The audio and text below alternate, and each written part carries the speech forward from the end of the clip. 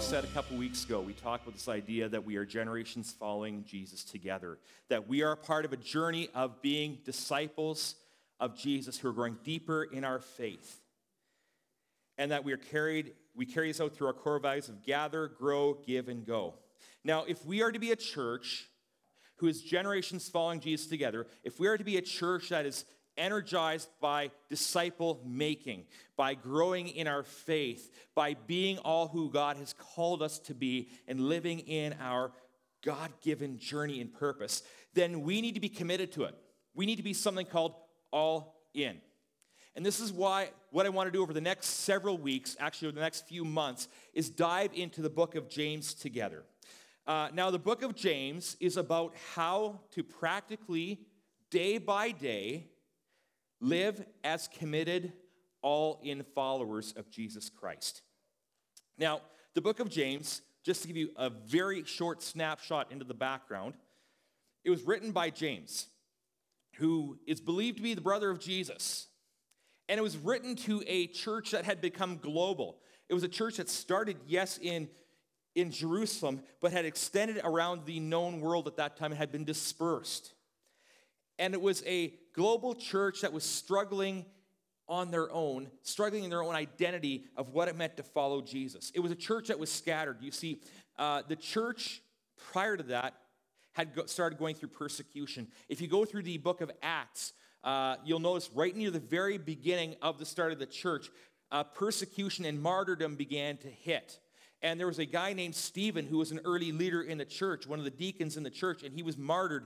And at the command of the religious leaders of the day by a guy named Saul, actually, who we know in biblical history becomes Paul and actually plays a major role in launching the church forward.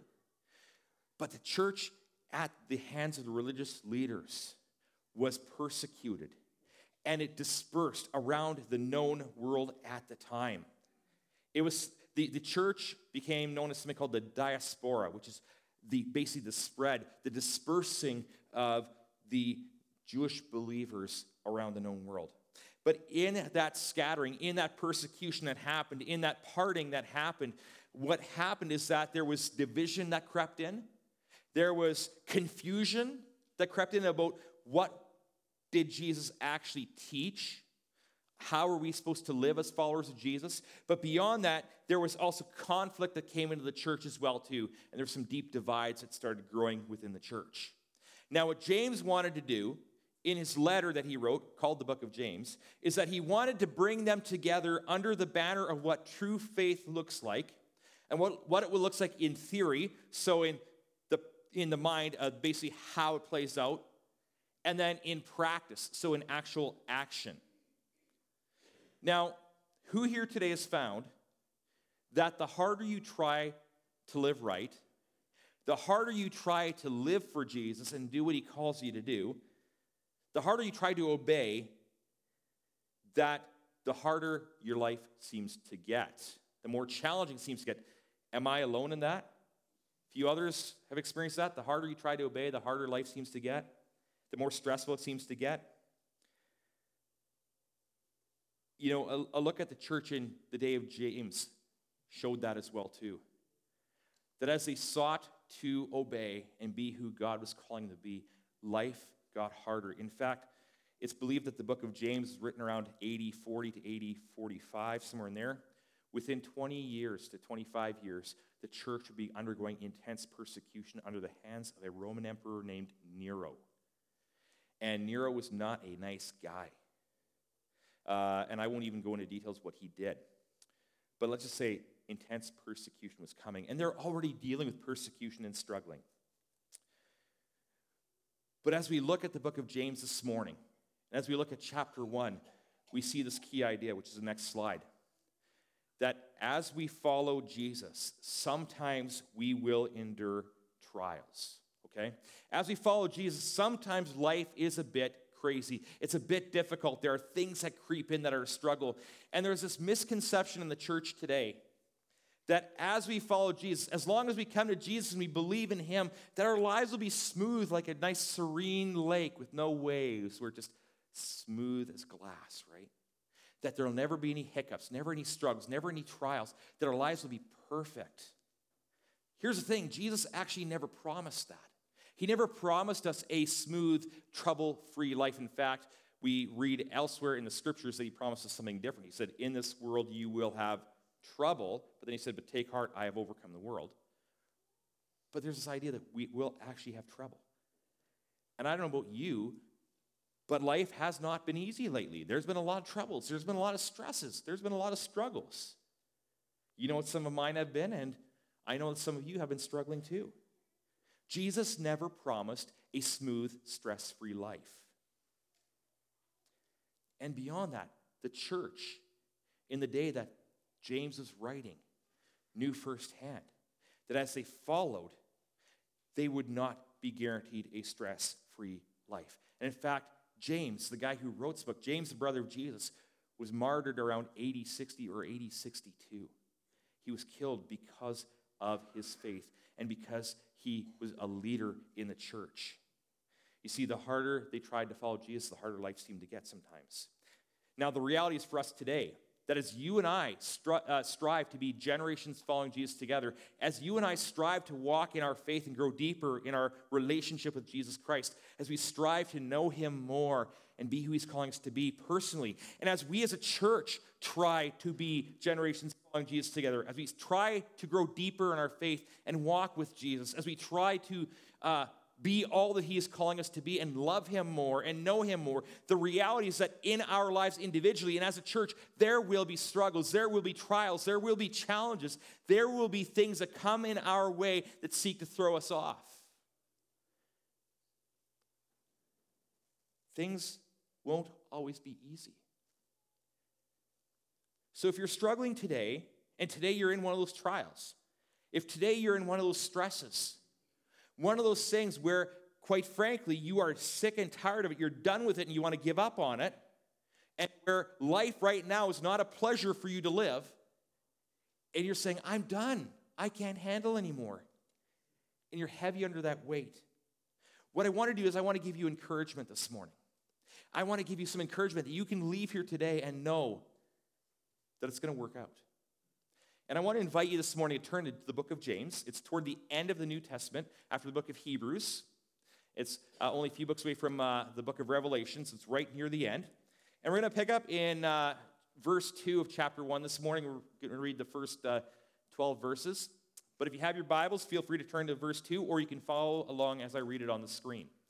So James chapter 1, verse 2.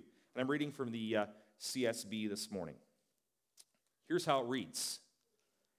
Consider it a great joy, my brothers and sisters, whenever you experience various trials. So as I read that verse, the one thing that comes to mind is this, that trials don't have to be your enemy. They don't have to be your enemy. Now, this was written to a group of people who would have viewed trials as their enemy.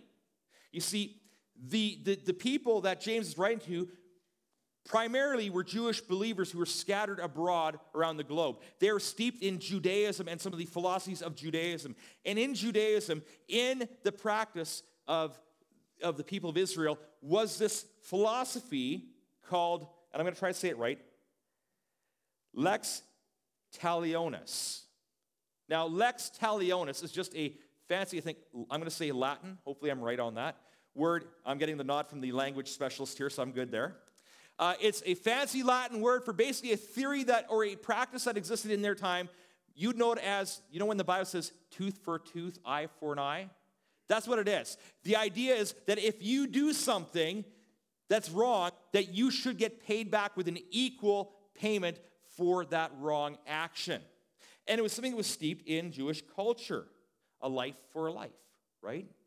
Now, it was believed that God operated on that principle too. That he operated on something called the retribution principle. So if you lived a good life, if your life was blessed, if you had wealth, if you had health, and things were smooth, that meant that you were doing things right, and God was happy with you, and your life was wonderful, and you must have been obeying God, and everything must be just perfectly in line. But if you were dealing with struggles and challenges, much like we read about Job in the book of Job, who had a lot of his stuff taken away from him in trials and challenges, that there must be something wrong with your life, and you must be screwing up somehow, and you must have angered God, and you must deserve everything that's being poured on you, which is what, if you recall from the book of Job, what Job's friends tried telling him. And that was a principle that was steeped in the culture of that day, this idea that those who did good were rewarded, and those who did wrong were not. This idea of eye for eye, tooth for tooth. So they would have believed this. And what James wanted people to know, what he wanted his audience to know is that, yes, while sometimes trials and hardships can be a reflection of what you do, so if you go and you do something that's wrong, yes, there will be a consequence for it, but in our lives, when we go through hardship, what he wants his audience to understand is that not everything that happens that's negative is actually a result of how you live in a negative form. That sometimes trials happen, and there's no ignition in the same way. There's no negative situation that causes it. Sometimes it just happens. And he says in verse 2, he says what? Consider it. That's how he starts off. Consider it. And when he says consider it here, what he's saying is don't look at the circumstance in front of you. Don't look at that challenge in front of you and go, oh, what am I going to do? Oh, no. Look through it. Look through the circumstance. Reflect on the circumstance. Examine it. And see the big picture. The idea of considering it is, if you want a mental picture. I was flying this week. And as I was looking out the airplane window, flying from Edmonton to London, I was flying over one of the Great Lakes. Actually, 3 of them at one point. And as I was going over, I think it was Lake Superior. Or maybe Michigan, I don't know. It's not that important. But I could see down there Duluth in Minnesota. And I could see some other cities. And I could see the plains of Wisconsin and Michigan. Now, when you're down there and you're driving in your car, you just see what's kind of around you. And albeit, even though the land is somewhat flat out there and you can see a few miles, you can't see everything. Now, from the plane, I could see the whole Great Lake there. I could see the shores on either side, and I could see the end way down there. And suddenly this big, huge lake didn't look so big anymore. But that's the kind of idea that we have here when it says consider it. Don't be looking like this at your trial. Get the big 35,000 high foot view of it and see the bigger picture. And in it, have an occasion to find joy. So that's the idea of consider it. Get the big picture. And he says, so consider it what? Great joy or pure joy. Now, when we think about joy, oftentimes in church circles, we're guilty of this. We think it means to be coming into church with a big smile on our face, and you know, your life might stink. 5 minutes to church, you might be fighting with your spouse in the car, and things might be tense, or you might have just gotten a phone call before you came that is rocking you to your core because of some very bad news, and you're depressed, and you're down, and you're conflicted, and as soon as you walk in the church, hi, I'm doing good. People say, how are you? Oh, I am so wonderful. God is good. Life is good. Yet in your side, you're being ripped apart by it. That's not joy. That's actually deceiving, but we'll talk about it another day.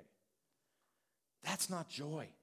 Joy isn't this giddy sort of thing that's based on temporary circumstance. It's not this thing of where you come to church feeling down and out and depressed, but you think, well, you know what? Maybe thinking about the lunch I'm going to have at Norm's Cafe afterwards is going to cheer me up. So you start thinking about your lunch thinking, oh, that soup and salad, or hey, that burger's going to be really good, and oh, I can't wait to get it. And it gives you this temporary joy. That's not it. It's not this temporary sort of thing that's based on one circumstance. It's not a fake happiness that we put on when life stinks. But what it is it's this peace and this joy and this contentment and this inner sense of calmness that comes from, first of all, understanding the complete and long-term picture. So looking at the big picture view again and asking yourself the question, how can I find purpose in this trial? It's also this idea of calmness that comes from relief in comparison with the circumstances, where you can look at the situation and you can see how you can find relief in it and how it could be worse or how things might work out. But beyond that, this word joy, when I actually went back to the original language, when I think of joy, I think of it as being an action, something you do. You're joyful. It's something that you just do. Actually, when you read the original language, the word there for joy is a noun, meaning it's a person, a place, or a thing. Joy is something that you put on. It's something that you become. It's a character trait that you embody. Now, when I say about joy being a noun, my mind first goes to who is the epitome of joy? Jesus. Jesus came to be joy. Jesus is joy. We looked at that a few weeks ago before Christmas from Isaiah about Jesus bringing joy. And Jesus is the epitome of joy. He's a personification of it. And as we walk with Jesus, here's the thing. As we take on his character and we become shaped by him and strive to be more and more and more like him, his joy fills us so that even when life stinks and we're feeling heavy weighted down, we can have an overall sense of peace and contentment and satisfaction, and I would say joy, knowing that's in God's hands. So we are to consider it pure joy.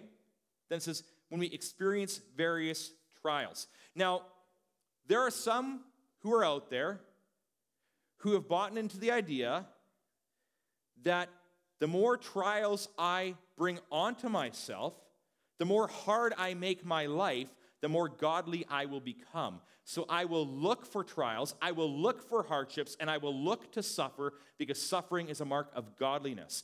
Now, when I read this here, it says when you experience various trials, it's not this idea of going out and looking for trouble. In fact, there is a Greek word that I'm not going to try to even pronounce here that talks about experience, and the word there implies unwelcome and unexpected visitor. And actually, the word that is used there is the exact same word that's used in Luke chapter 10, verse 30. And you might know the story of the Good Samaritan, where the man is going on the Jericho road, and he is robbed. And he falls to a bunch of robbers on that road. The same word that's used for the falling to the robbers is the same word that's used for when you experience various trials. This unwelcome, unwanted visitor that just comes. So your trials are unexpected. Now, the word for trials here in the original Greek is this word pyrosmos. Now, there's a word that comes out of it that you will probably be familiar with. It's pirates, which we get the word pirate from, or attacker from. So the idea is that we have an unexpected pirate or an unexpected attacker who's unwelcome, who when we do not expect it will come and take us, who will come and bring trial. And the message in this first verse is this, that unexpected and unwelcome attacks will come. But when they do, use it as an occasion to search for true joy. And the reason can be found in the next passage we're going to read, in verse 3. Here's how it reads. Because you know that the testing of your faith produces endurance. And let endurance have its full effect so that you may be mature and complete, lacking nothing. We'll take the next slide. Here's the thing. Your trials, they can bring long-term benefit. The reason why you can find joy in them, the reason why you can say, they're not my enemy is because they can actually bring long-term benefit. And that's a hard pill to swallow. That admittedly would have been a hard pill for the people in James' day to swallow because they're going through persecution. The church is scattering, and some of them are in fear of their lives. And they're told, hey, don't worry about it. Just consider it pure joy. That'd be a hard pill to swallow. I'd imagine for a lot of us today, when you're going through your stuff and your life feels like it's going to fall apart, me standing up here and saying, hey, guess what? Just consider it pure joy. Your reaction may not be to consider it pure joy, but you might want to knock me in the teeth. Because it's not a pleasant message. How can I, up here, who doesn't know your life, say, consider it pure joy? That's hard. It's a hard pill to swallow. But what he's saying here is consider it joy because God wants to use that trial. He wants to use that struggle, even though God may not be the cause. And I don't believe that God necessarily causes those trials in our lives. I don't believe that he comes and purposely seeks to inflict stuff on us. But God can take those trials and he can redeem them. So even when you're going in the midst of all the crud and stuff you're dealing with in your daily life, God can take those and he can redeem them and he can bring something of beauty out of them.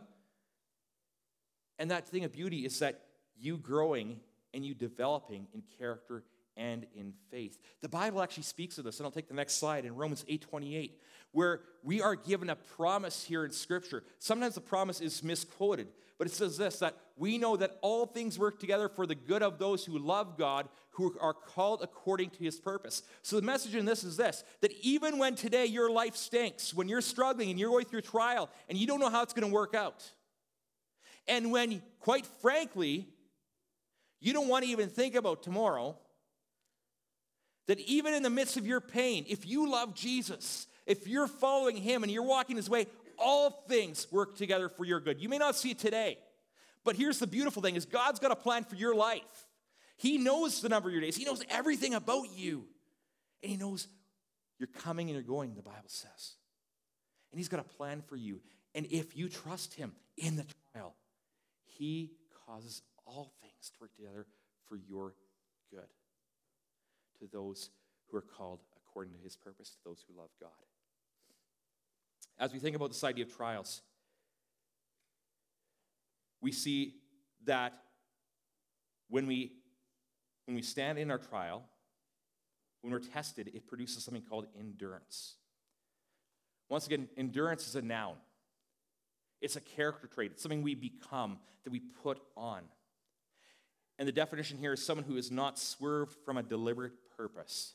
So the idea of endurance is this idea of not giving up regarding your faith. Now, imagine with me this morning, the early church who would have heard this message. What if they gave up? What if they decided, you know what, hey, this persecution thing stinks. Quite frankly, I want to keep my head today. I'm going to walk away from this message. What if the early church walked away? What if they gave up because the going got rough? Think of what would have happened to the church today. Would the message have gone out? Would it have spread? I don't know. But there's a value in enduring in trial. There's a value to it. It produces this endurance. It produces this ability to not give up. And then he says what? Let endurance have its full effect. You see, there's a tendency that we have as humans when the pain comes to pull away from the pain as fast as we can. Because we don't like suffering. We don't like pain. That's why, a lot of us, when we get a prick on the hand, when we're working on something, we pull our hand away. Because we have a reflex, right? And we don't like pain. We don't like suffering. And we like to pull away from pain and suffering and trials. But what he's saying here is don't cut the trial short. Because when you cut the trial short, when you use, I want to say, the get out of free jail card, or get out jail free card, when you use that card to get out of your trial, you miss out on something that God wants to do in your life. Yes, it's unpleasant. Yes, it stings. Yes, it hurts. But if you endure to the end, there's something that happens. And it says here that the result is that you will be mature and complete, lacking nothing. So as I was studying this week, the image that came to mind was that when metal is refined, it's heated to a very, very, very hot temperature. And I've looked up before, and I can't remember what the temperature is, but it's really, really hot.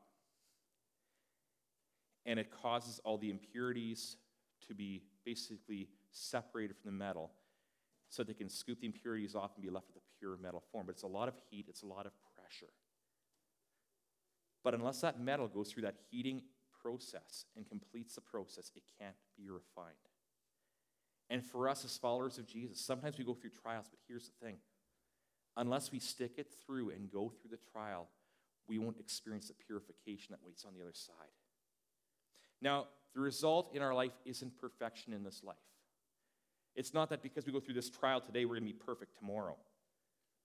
But the idea is that there is spiritual maturity that comes as we endure, as we press in, and there's a completeness that comes. I'm going to take the next slide. I like how 1 Peter verse 1, 6-7 reads. It says, "You rejoice in this, even though now for a short time, if necessary, you suffer grief in various trials, so that the proven character of your faith, more valuable than gold, which though perishable, is refined by fire, may result in praise, glory, and honor at the revelation of Jesus Christ. So it's not easy, it's rough. But in your trial, God wants to do something in your life that'll bring something of beauty out of it if you endure. So how then can we count it all joy, and how can we endure? Well, I'm going to take the next verse, verse 5. And here's how it reads. Now, if any of you lacks wisdom, he should ask God, who gives it to all generously and ungrudgingly, and it will be given to him. So here's the thing. God gives you wisdom to navigate what you are facing. Now, when I first read this verse many years ago, and even up until a while ago, it sounded like it was talking about something completely different, that it was a break in context, and it was talking about something other than suffering. But actually, this is in the context of trials. This is in the context of hardships. And what James wants you to see here is that as you are enduring this trial, as you're enduring this hardship, what you need to do is you need to ask God for wisdom. And if you're finding that you lack the wisdom, you just need to ask God for it. Now, the wisdom isn't a freedom from the trial. Asking God for wisdom doesn't suddenly lift you out of the trial so you don't have to experience it. But what he's saying here is, if any of you lack wisdom, ask for it, because as you get the wisdom of God, as you see through God's eyes, you can see the path to endurance. As you see with God's eyes, you can see the path to endurance. And it says, to those who ask, God will give wisdom. He gives generously and he gives ungrudgingly.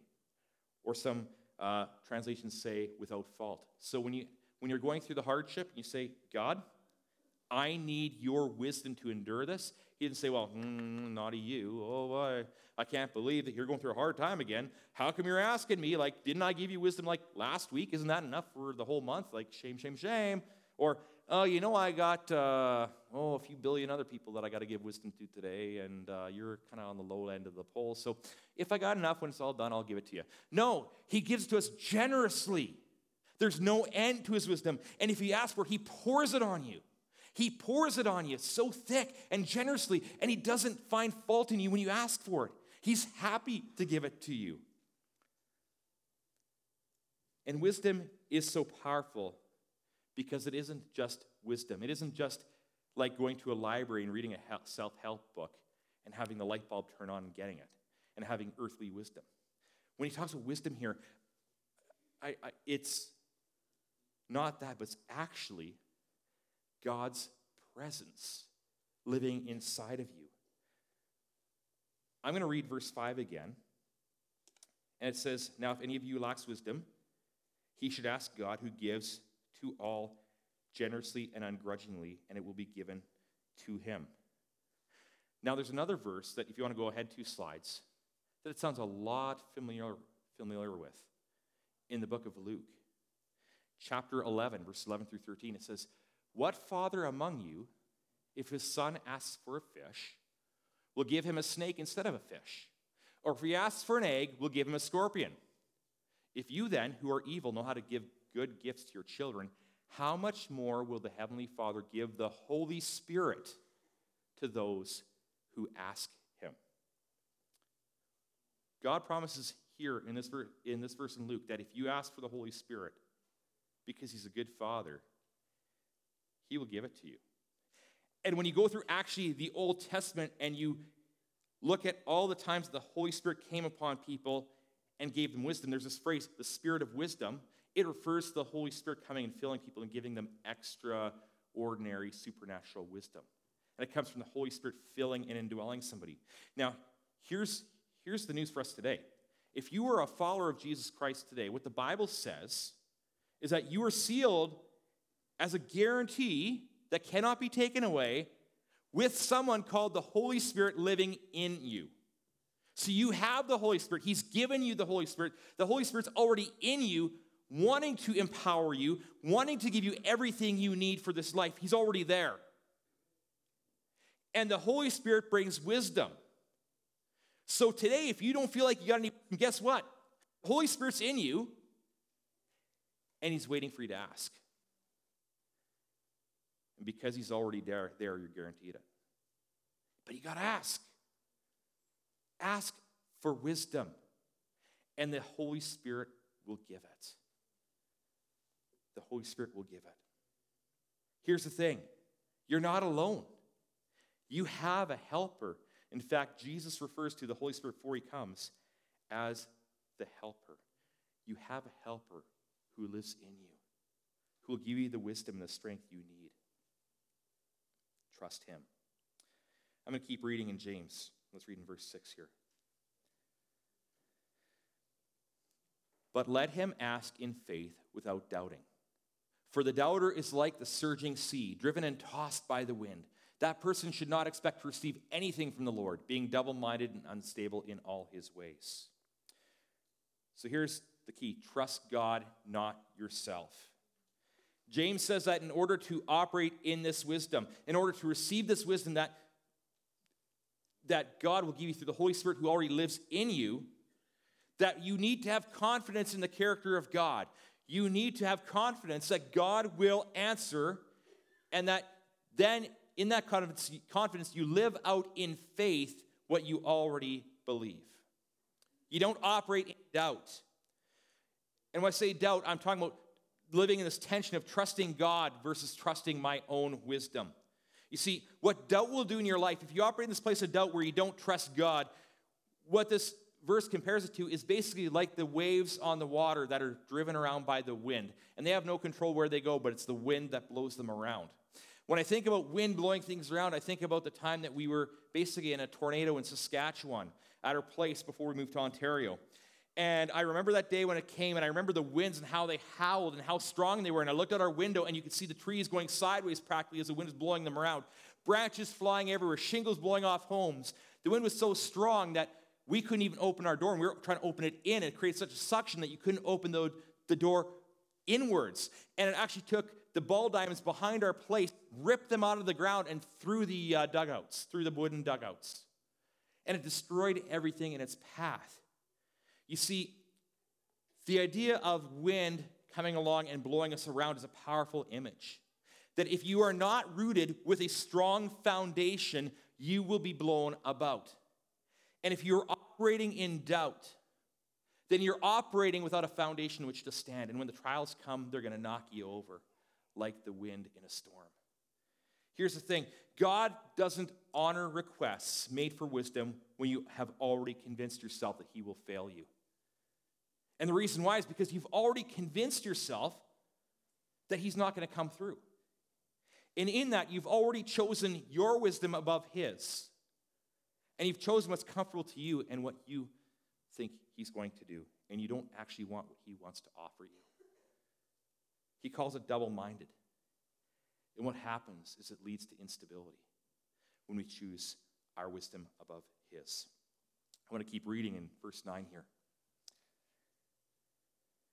It says, "Let the brother of humble circumstances boast in his exaltation, but let the rich boast in his humiliation, because he will pass away like a flower of the field.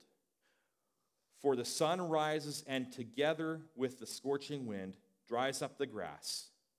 Its flower falls off and its beautiful appearance perishes. In the same way, the rich person will wither away while pursuing his activities." So the idea here is this, that circumstances are temporary. As you endure trials, remember, circumstances are temporary. James here refers to culture. He refers to economy because that was the language of the people. It was relatable to the people in those days. You see, 90% plus of the people who were receiving this message were in poverty. They lived in abject poverty. And they lived in a setting where if they weren't rich, others were, and others were taking advantage of them because they were rich. But when he speaks about money here, he's actually speaking to a larger principle. He's not just saying, oh, here's something about money. He's actually speaking to a larger principle, that circumstances are temporary. He talks about this idea that all life fades. That, the riches of that rich person fades away, and the poverty that the poor person's going through, it all fades away. And everything of life fades away except for God. The purposes of the God which will stand forever. There's a verse I'm going to put up from Psalm 33. And here's how it reads. I love this verse, Psalm 33:11. The counsel of the Lord stands forever, the plans of his heart from generation to generation. See, here's the thing. God stands forever. Everything else in life will fade. Even your circumstances now, whether they're good or whether they're bad, they will pass away. But God stands forever. He talks about the rich. Let them boast in his humiliation, because let them boast in their riches right now, because they are going to fade away and they will have humiliation or being brought down. Or let the brother of humble circumstances boast in his exaltation. So be okay with struggling, because God will come and he'll bring exaltation. That's what he's saying here. Life is temporary. All will fade. So the question for you and I today is, do we rebel against our lot in life? Do we look at the hand that we've been dealt, and do we rebel? Do we begrudge God and say, God, how could you do this to me? God, why did you let this happen? God, how is it that you give me such stuff that I have to deal with on a day-to-day basis? God, don't you care? And do we find ourselves rebelling against our lot in life? Do we curse who we are thinking, or do we curse who we are thinking that we are condemned to this hardship? Or do we rejoice in all that we have done for ourselves? Do we sit there and say, oh, well, look at how wonderful my life is. Look at all I've done for myself. Oh, I've done a good job. Like, are we cursing ourselves? Are we rejoicing in ourselves? What are we doing? Here's the thing. Circumstances, these trials we're going through, I'm going to take the next verse up on the slide. These trials we're going through are light. They're momentary. They pass. 2 Corinthians 4:17 says, for our momentary light affliction is producing for us an absolutely incomparable eternal weight of glory. So when you're exhausted from the trial, when you're worn right down, you're like, I am tired of this, you can still take heart, because this will pass. And compared to the beauty of eternity that awaits for you, it is nothing. I want to keep reading in verse 12 here. Final verse this morning. It says, blessed is the one who endures trials, because when he has stood the test, he will receive the crown of life that God has promised to those who love him. So here's the thing. Keep your focus on eternity. Why do we endure? Well, eternity. Why do we trust God and receive his wisdom? Because there's an eternity waiting for us. I mean, not only will this life work out a lot better for you and be more manageable and have more peace in your life today, but those who follow Jesus and endure in trials and have faith and do not fall away, according to this verse, are promised an eternal reward beyond the grave. That when you face eternity and you enter heaven with Jesus Christ in his presence, that there's a reward that waits for those who endure. It is a fight and challenge, yes. It is strenuous, yes. It is stressful, yes. And there are days where you're going to want to give up, yes. But there's something greater waiting in eternity for those who endure and develop that unwavering character. I'm going to put the key idea back up on the slide here this morning, and it's this. That as we follow Jesus, sometimes we will endure trials. I'm going to invite the music team to come up. You know, as we talk about being a committed, all-in follower of Jesus, and as we talk about being a church that is all in around being who Jesus calls us to be, what trials are you facing today? What trials are we facing as a church today? What are you going through that seeks to derail you from being who God has called you to be? You know, I could say a lot here, but I'm just going to leave concise. You're not alone. God is with you. He wants to give you, well, he's already, if you're a follower of him, he's already given you his Holy Spirit who lives in you. And his wisdom is there waiting to be asked for so that you can know how to handle the trial. And in the hardship, as hard as it is today to go through, God wants to bring something of beauty out of your life and into the lives of others. You know, I'm not going to mention names, but I had a conversation with somebody recently who's going through a trial, going through a hardship, and they said that every time they meet with people and they endure, and people ask them about what's going on, they say, well, you don't look like you're going through this. They say, yeah, but it's because of God. They say, you can tell that their mind is just spinning with that. They're not sure how to answer that. But there's something that's being done there in those lives, that there's a seed being planted. A friend of mine recently told me this. He said, when you're going through trials, one of the marks of spiritual maturity is, well, how quick are you willing to give it over to God? And the other mark is, can you say, God, thank you for what you're going to accomplish through this trial?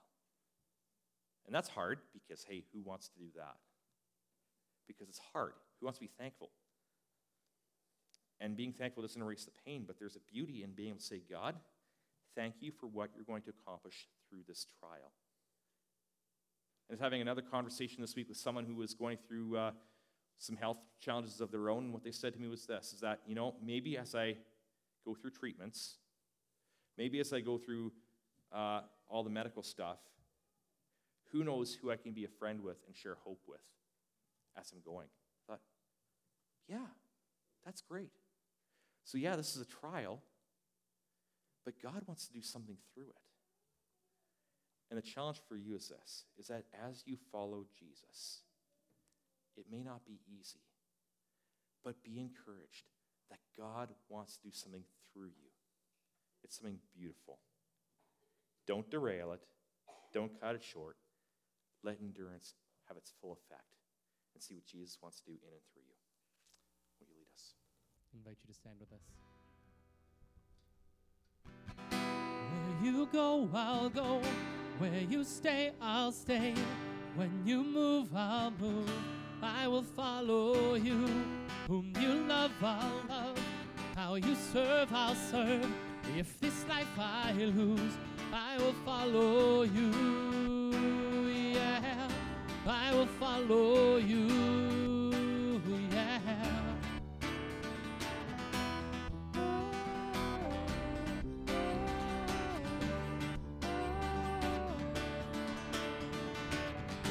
All your ways are good, all your ways are sure. I will trust in you alone, higher than my sight, high above my life. I will trust in you alone, in you alone. Where you go, I'll go. Where you stay, I'll stay. When you move, I'll move. I will follow you. Whom you love, I'll love. How you serve, I'll serve. If this life I lose, I will follow you. Yeah, I will follow you. Yeah.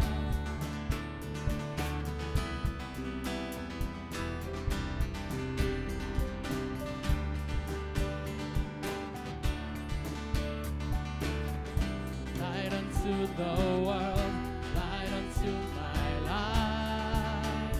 I will live for you alone. You're the one I see, knowing I will find all I need in you alone, in you alone. Where you go, I'll go. Where you stay, I'll stay. When you move, I'll move. I will follow you. Whom you love, I'll love. How you serve, I'll serve. If this life I lose, I will follow you. Yeah, I will follow you. Yeah. In you there's life everlasting. In you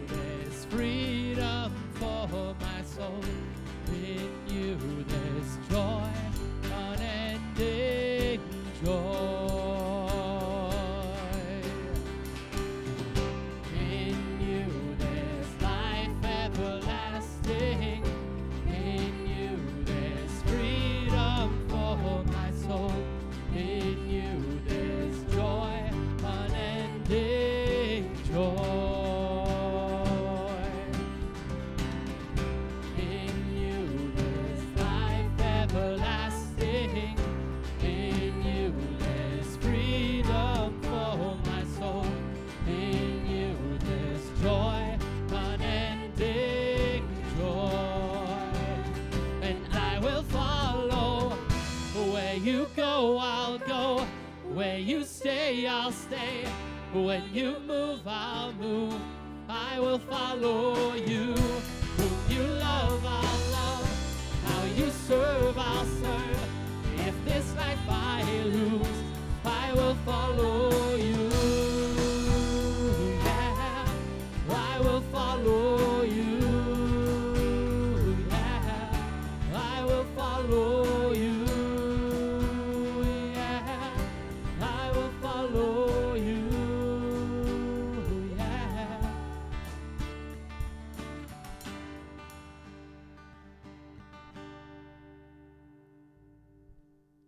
I just want to leave you with one more verse. Thanks. May the God of peace, who brought back the great shepherd of the sheep, our Lord Jesus, from the dead, by the blood of the eternal covenant, equip you with every good thing to do his will, by developing in us what pleases him through Jesus Christ, to him be the glory forever and ever, always. Amen. God will give you the strength to endure whatever trials you're going through today. Go in peace.